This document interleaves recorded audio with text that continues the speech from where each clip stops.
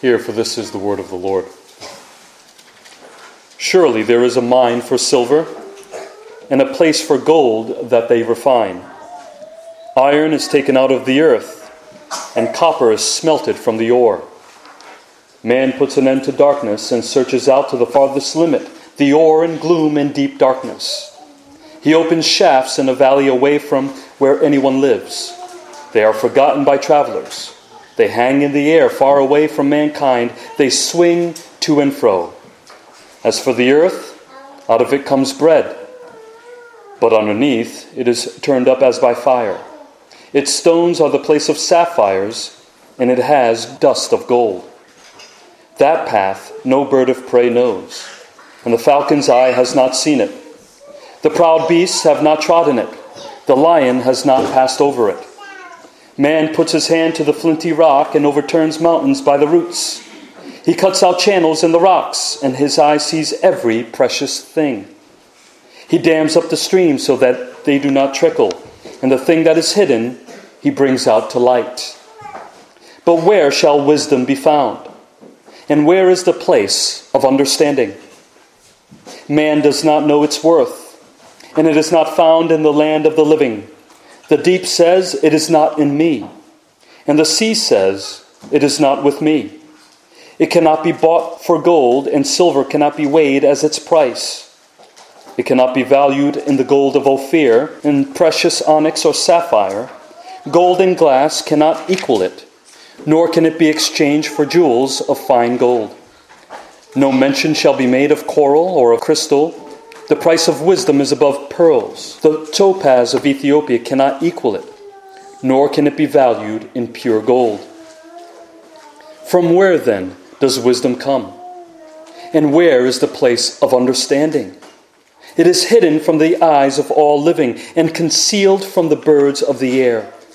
Abaddon and Death say, "We have heard a rumor of it with our ears." God understands the way to it, and he knows its place. For he looks to the ends of the earth and sees everything under the heavens. When he gave to the wind its weight and apportioned the waters by measure, when he made a decree for the rain and a way for the lightning of the thunder, then he saw it and declared it. He established it and searched it out. And he said to man, "Behold, the fear of the Lord, that is wisdom. And to turn away from evil is understanding." Since he has gone through immense suffering, one important theme in the story of Job is that he has been searching. He has been searching for understanding. He wanted to understand why he was going through what he was going through. And there is only one place that he could find proper understanding. He was searching for God. His friends came along and gave him some answers, thinking that they were speaking for God when they weren't. They sought to teach him the ways of God, but they failed. So by chapter 27, Job turns to his teachers and says, "I will teach you concerning the hand of God." And this is what he continues to do in chapter 28. But as we have seen, Job is a confused sufferer who goes back and forth between praising God and questioning God. Here Job breaks his speech up with a hymn to God, a poem about man's most valuable possession, if he could ever possess it. It is a treasure, and this treasure is something that every man should long to possess. It is something that Solomon longed to possess. But if man searches for it, the question is, will he be able to find it? So first, Job appeals to the abilities and accomplishments of man.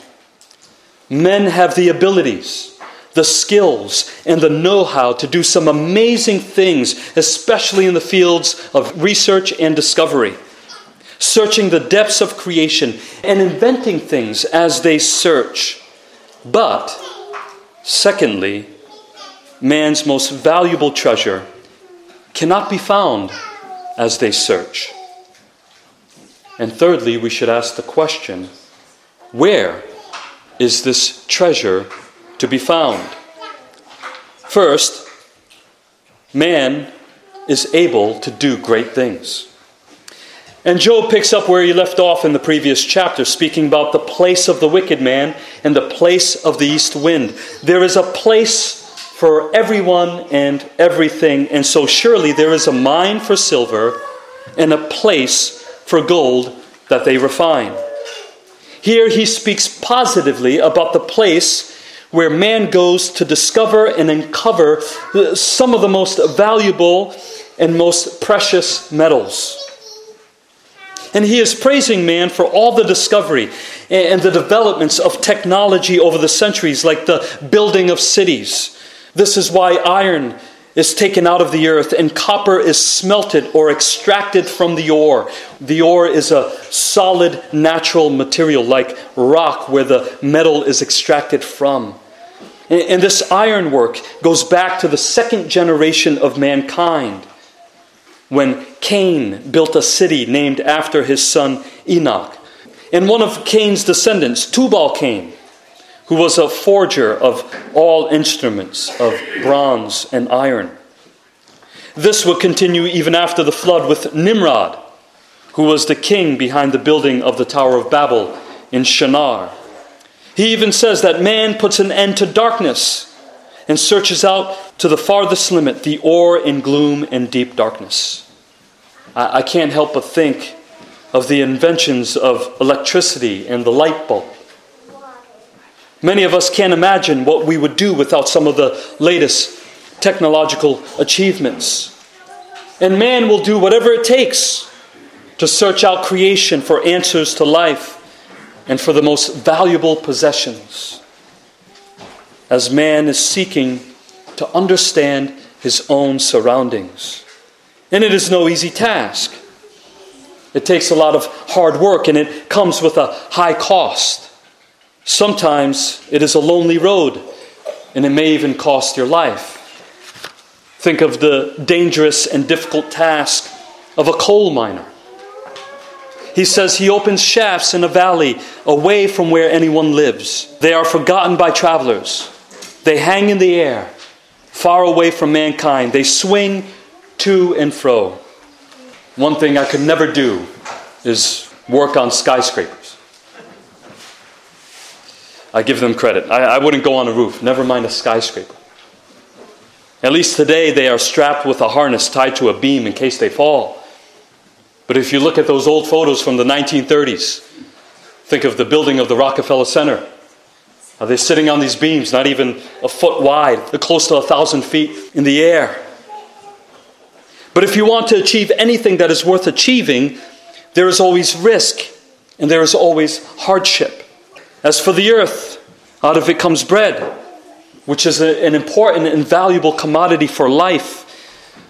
And we often don't think about how it is made.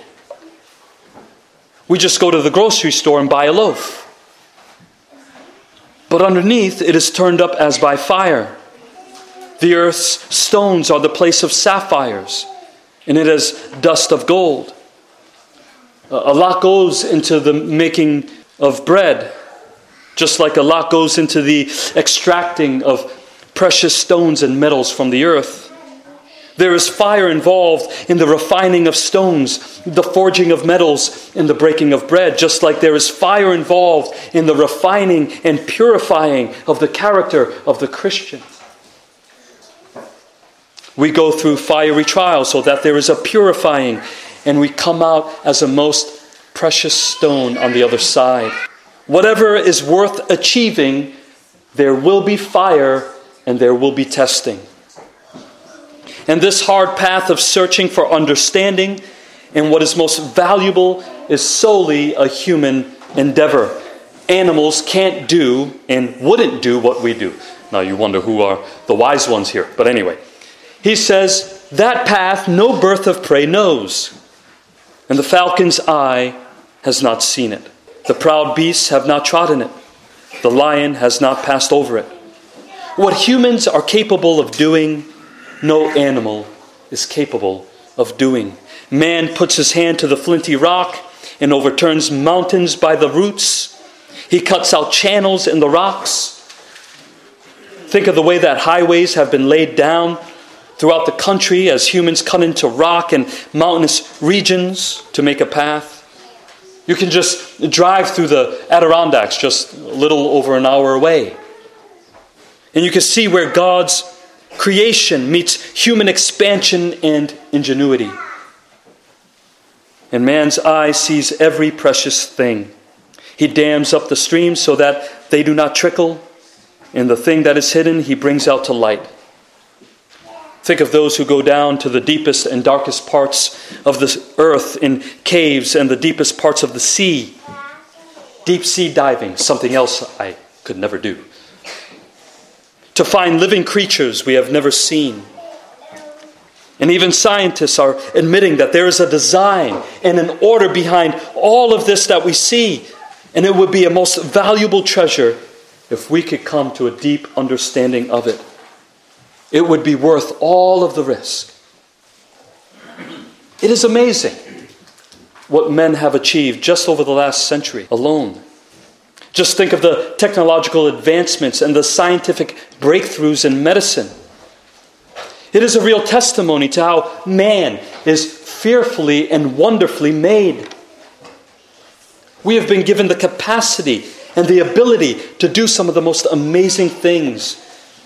And with all of man's achievements, you can say that all of this time, mankind is on a search for what is most valuable in every sphere of life. Because Job is just trying to prove the point that the things that are hard to find are worth finding. It is worth the danger and the risk to seek out that which is most valuable and most precious. And in doing so, we'd hope that man will gain understanding about how the world works. But for Job, it is not just about knowing how everything works, but also why. Why is there an order in place? Specifically, a moral order in place. And yet, why do people suffer who follow this moral order? Job is seeking to understand what lies behind the structure of creation itself. Where does all this come from? Who created all this? But the question for Job is, can man find what he is looking for? Or better, what he should be looking for within the created natural order? Or is it to be found somewhere else? Somewhere else that is impossible to locate. This leads to our second point as he reveals what is the most valuable treasure that man can possess in this world. Wisdom. Wisdom. It is worth searching out. It is worth putting everything on the line. Remember, this is what Job has been searching for. Because wisdom is synonymous or has the same meaning as understanding.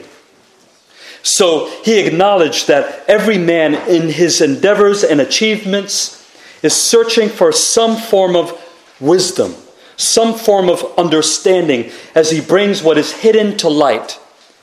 But in all of man's pursuits, does he find what Job considers to be the most valuable possession? Does he find what Job considers to be true wisdom? He asks, but where shall wisdom be found? And where is the place of understanding? Is it in the places that men have been searching? Is it in the mines? Is it in the earth? Is it found in the most precious metals and stones? Is it found in riches and earthly treasures? Is it found on the highways and the beautiful sceneries of God's creation? Is it found in the deepest and farthest limits of the earth like the deep sea? See, Job is saying it is right for man to be searching and discovering, uncovering and building, but he is also trying to correct and redirect man's thinking to what should be his most valuable treasure, and that is wisdom. Whatever man is seeking, if he is seeking for true wisdom, it seems like he has been looking in the wrong places. Now, there is wisdom or understanding that is worldly or earthly. This is when we seek to know how things work, then discern what is of earthly value. This is a wisdom that comes from experience in the world. Many people take pride in how much experience they have in the world, and they think this is all that they need. I've been around for so long, I know how the world works. Don't tell me how it works. And knowing how the world works is valuable. But then, there is a wisdom beyond this world. It is a heavenly wisdom. Both forms of wisdom are valid and valuable, but one is more valuable than the other. Heavenly wisdom is more valuable than worldly or earthly wisdom, the wisdom of Job's friends. And where is this wisdom to be found? Because this kind of wisdom is worth everything. It is worth losing everything. But man, especially the natural man, does not know its worth. He doesn't realize it. How many people have you spoken to about God in Jesus Christ who will just shrug it off and say, yeah, I just mind my own business and I don't bother anybody. I treat people the way I want to be treated. That's the modern day interpretation of the Golden Rule. And they don't want to hear it. Paul says, the natural person does not accept the things of the Spirit of God, for they are folly to him, and he is not able to understand them because they are spiritually discerned. The natural man does not know true wisdom's worth, and in spite of all that man has achieved in this world, he can't find it. He can't find it. And so Job tells us where this true wisdom cannot be found before he tells us where it can be found. What he has been trying to get at here is that we can't produce this wisdom by our techniques or by our know-how. It is not produced by daily routines that we put in place. It is not found the same way we search for hidden treasures. It is not found in our discoveries or in human ingenuity and technology. We can't come to this form of wisdom by observing the world. It is beyond our natural range of knowledge. He says it is not found in the land of the living. It is not found in creation, nor what we learn from creation. It is not found in the deepest and farthest limits of creation, even at the entrance of Sheol. The deep says, it is not in me, and the sea says, it is not with me. In creation, you only see the fruits or the outworking of wisdom, but not the root, nor the source of wisdom itself. It says in Proverbs chapter 3, verse 19, the Lord by wisdom founded the earth. By understanding, he established the heavens. The wisdom that we find in creation is limited. It is a natural wisdom. This goes hand in hand with natural revelation, and this natural wisdom cannot save you. This wisdom in creation is limited, and it is only the evidence that there is a wise creator behind it all. Also, you can't pay for this wisdom. It cannot be bought. It cannot be bought for gold and silver. It cannot be weighed as its price. It cannot be valued in the gold of Ophir This is a valuable gold which Solomon possessed, and it is believed that he gave it to the Queen of Sheba of Ethiopia to wear in Psalm 45, verse 9. It cannot be valued in precious onyx or sapphire. Gold and glass cannot equal it, nor can it be exchanged for jewels of fine gold. No mention shall be made of coral or of crystal. The price of wisdom is above pearls. The topaz of Ethiopia cannot equal it, nor can it be valued in pure gold. These are the most precious and most valuable objects in the world, and they cannot buy wisdom. Solomon learned this the hard way. Many people today are learning this the hard way. Wisdom is so valuable that it is priceless. In fact, it is free. We have a tough time with that, don't we? Especially as Americans, because we rely on human achievements and earning our keep.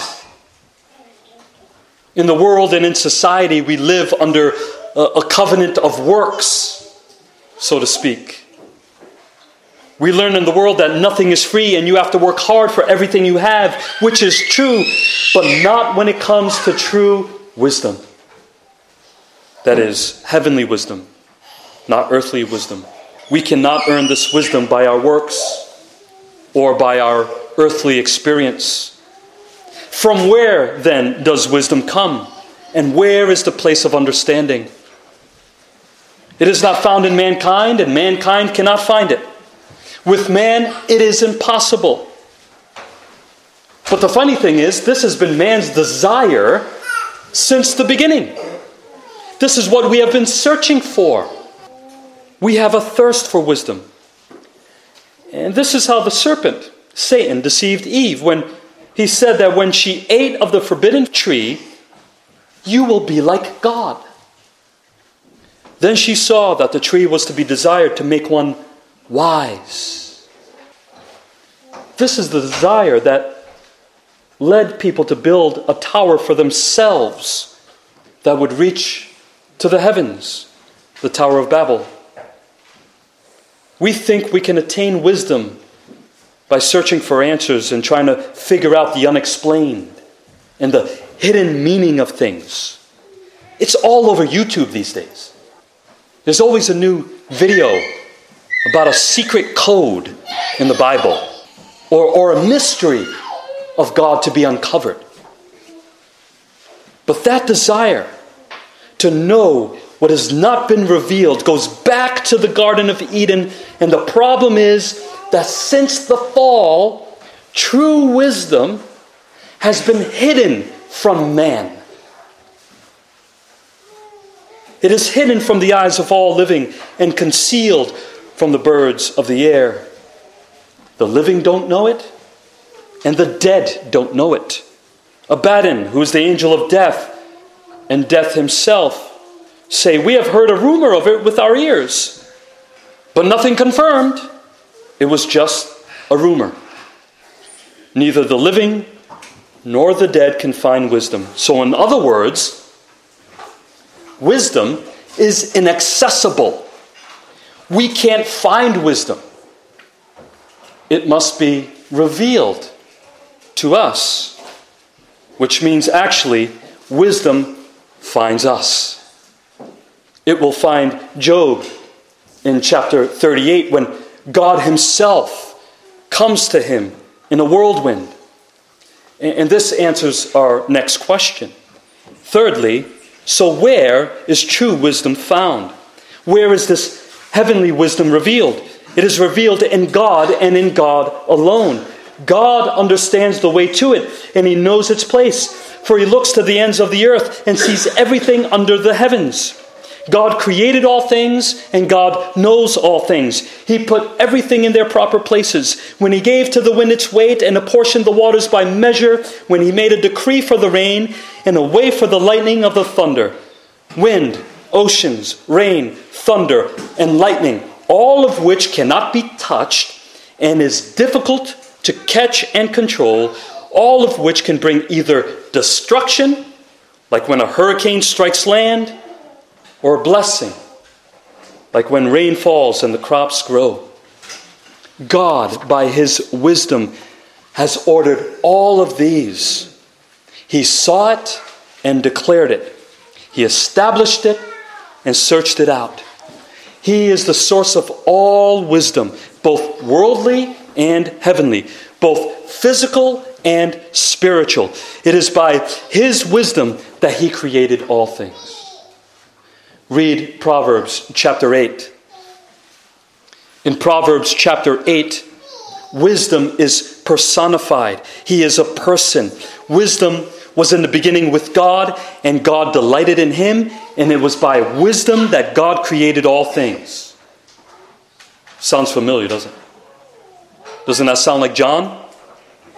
In the beginning was the Word, and the Word was with God, and the Word was God. He was in the beginning with God. All things were made through him, and without him was not anything made that was made. God's wisdom is behind all of creation.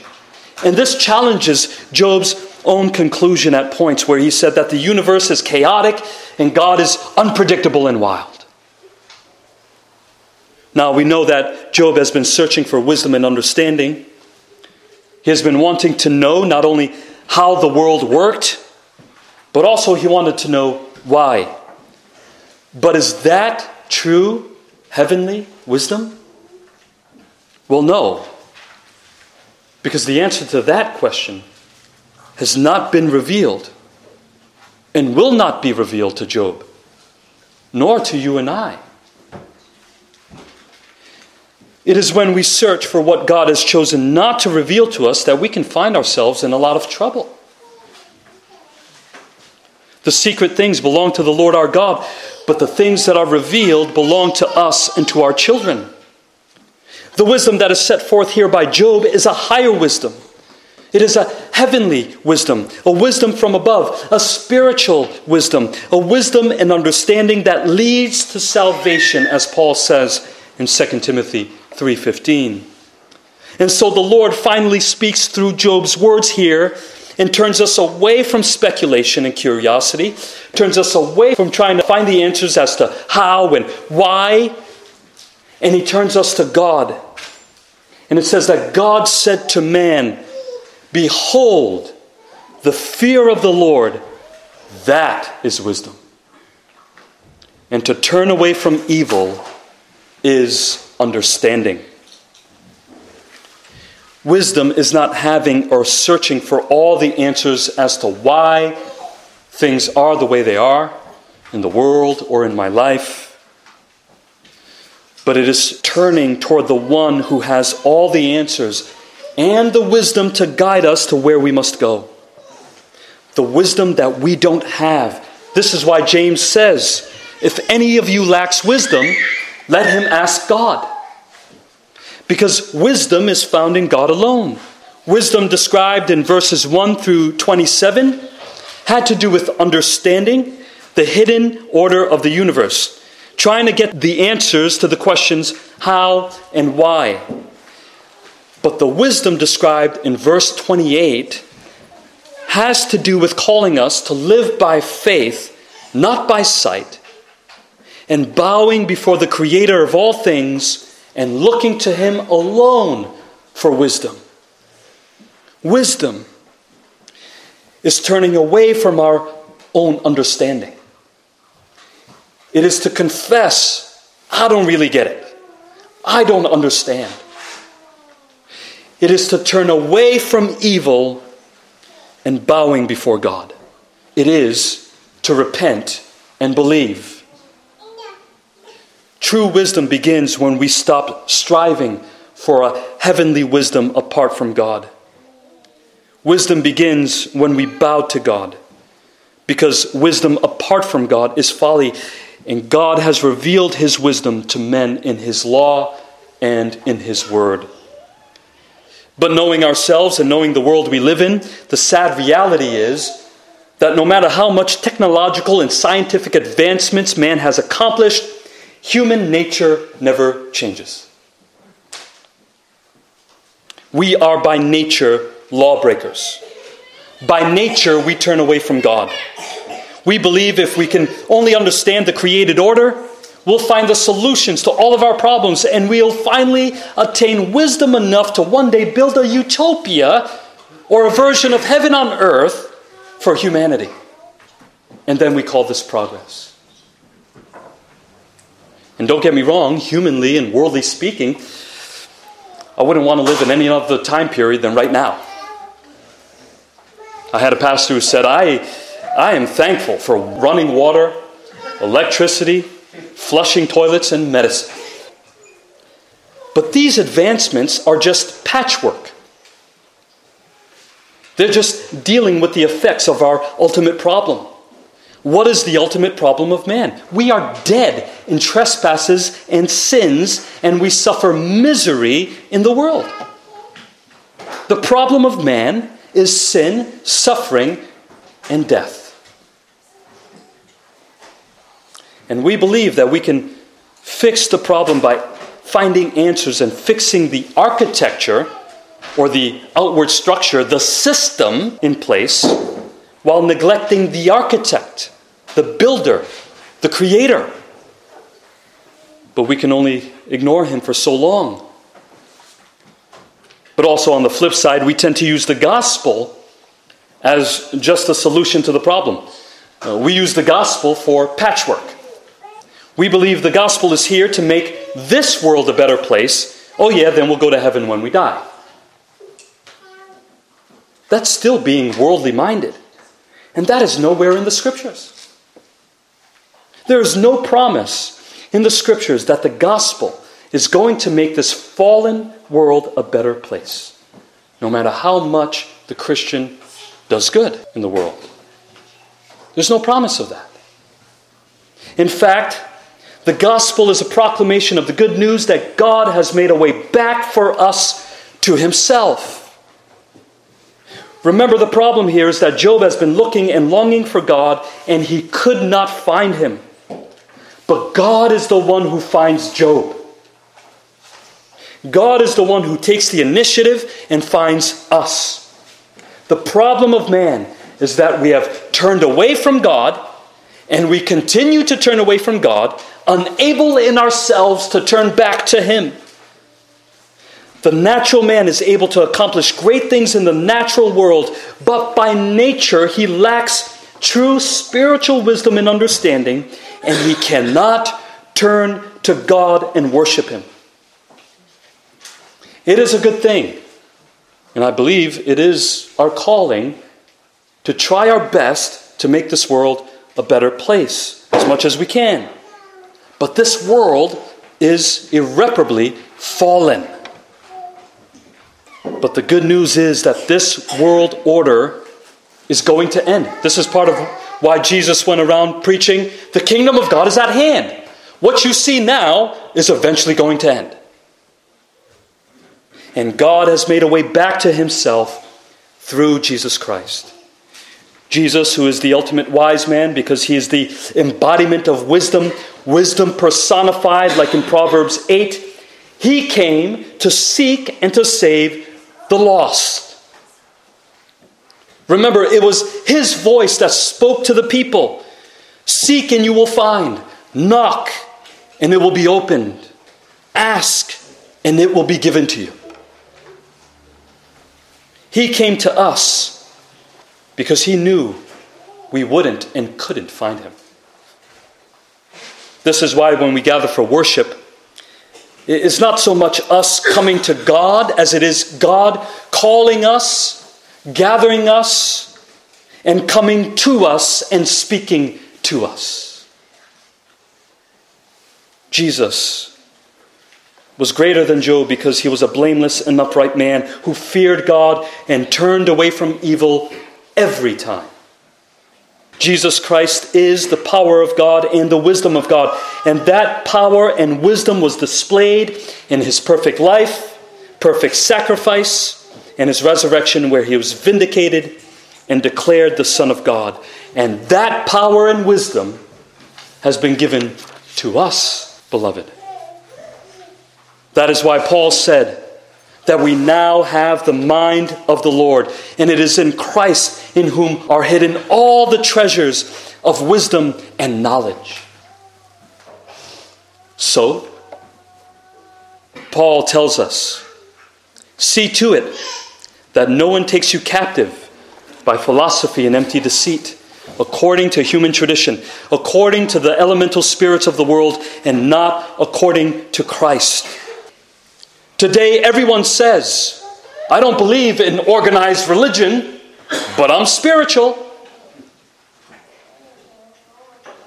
In other words, they make themselves out to be God. But do you know that you can be spiritual and still be worldly? Because many people think that being spiritual is abstaining from the world. It is to stay away from the world. That is the elemental things of the world, food and drink. Not sin, but they'll abstain from everything else.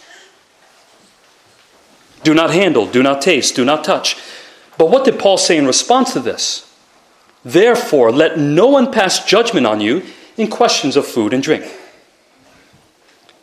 Other people believe that spiritual wisdom is found in that they are always searching for God. They never land on a definite place. It's as if God is changing every day. He takes on a new form. They're searching for a higher spiritual life. They're always trying to uncover the mysteries which God has said it is not for you to know. This is going back to the mind of Eve in the Garden of Eden, in the forbidden wisdom. I have given you what you are to know. It is in this book, and this book points you to my Son. Paul said, let no one disqualify you, insisting on asceticism, that is, severe self-discipline outside of God's moral law, and worship of angels, going on in detail about visions, puffed up without reason by his sensuous mind. If with Christ you died to the elemental spirits of the world, see, it sounds spiritual, but it is still worldly.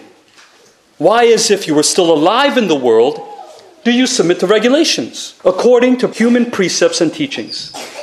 These have indeed an appearance of wisdom in promoting self-made religion and asceticism and severity to the body, but they are of no value in stopping the indulgence of the flesh. I just think about the monks when I read that text, who tried to escape the world. They tried to escape the devil, but they had one problem: themselves. They couldn't escape their flesh. Why? Because it is only by the Spirit of God and by grace that we can stop the indulgence of the flesh. See, the world's wisdom is not really wisdom. It is not the searching for secrets of the higher spiritual life. But the church has fallen victim to this as well over the centuries. You ever hear someone interpret their experience by saying, well, the Spirit led me here, the Lord led me here, not there, but here. As a pastor, I'd like to push it a little bit and ask, well, why not there? Oh, that made me uncomfortable. That challenged me. So really it wasn't the Lord, it was you. So let us be careful that we're not speaking as if we have some special revelation. And then tack on, the Lord led me, to say, you can't challenge me.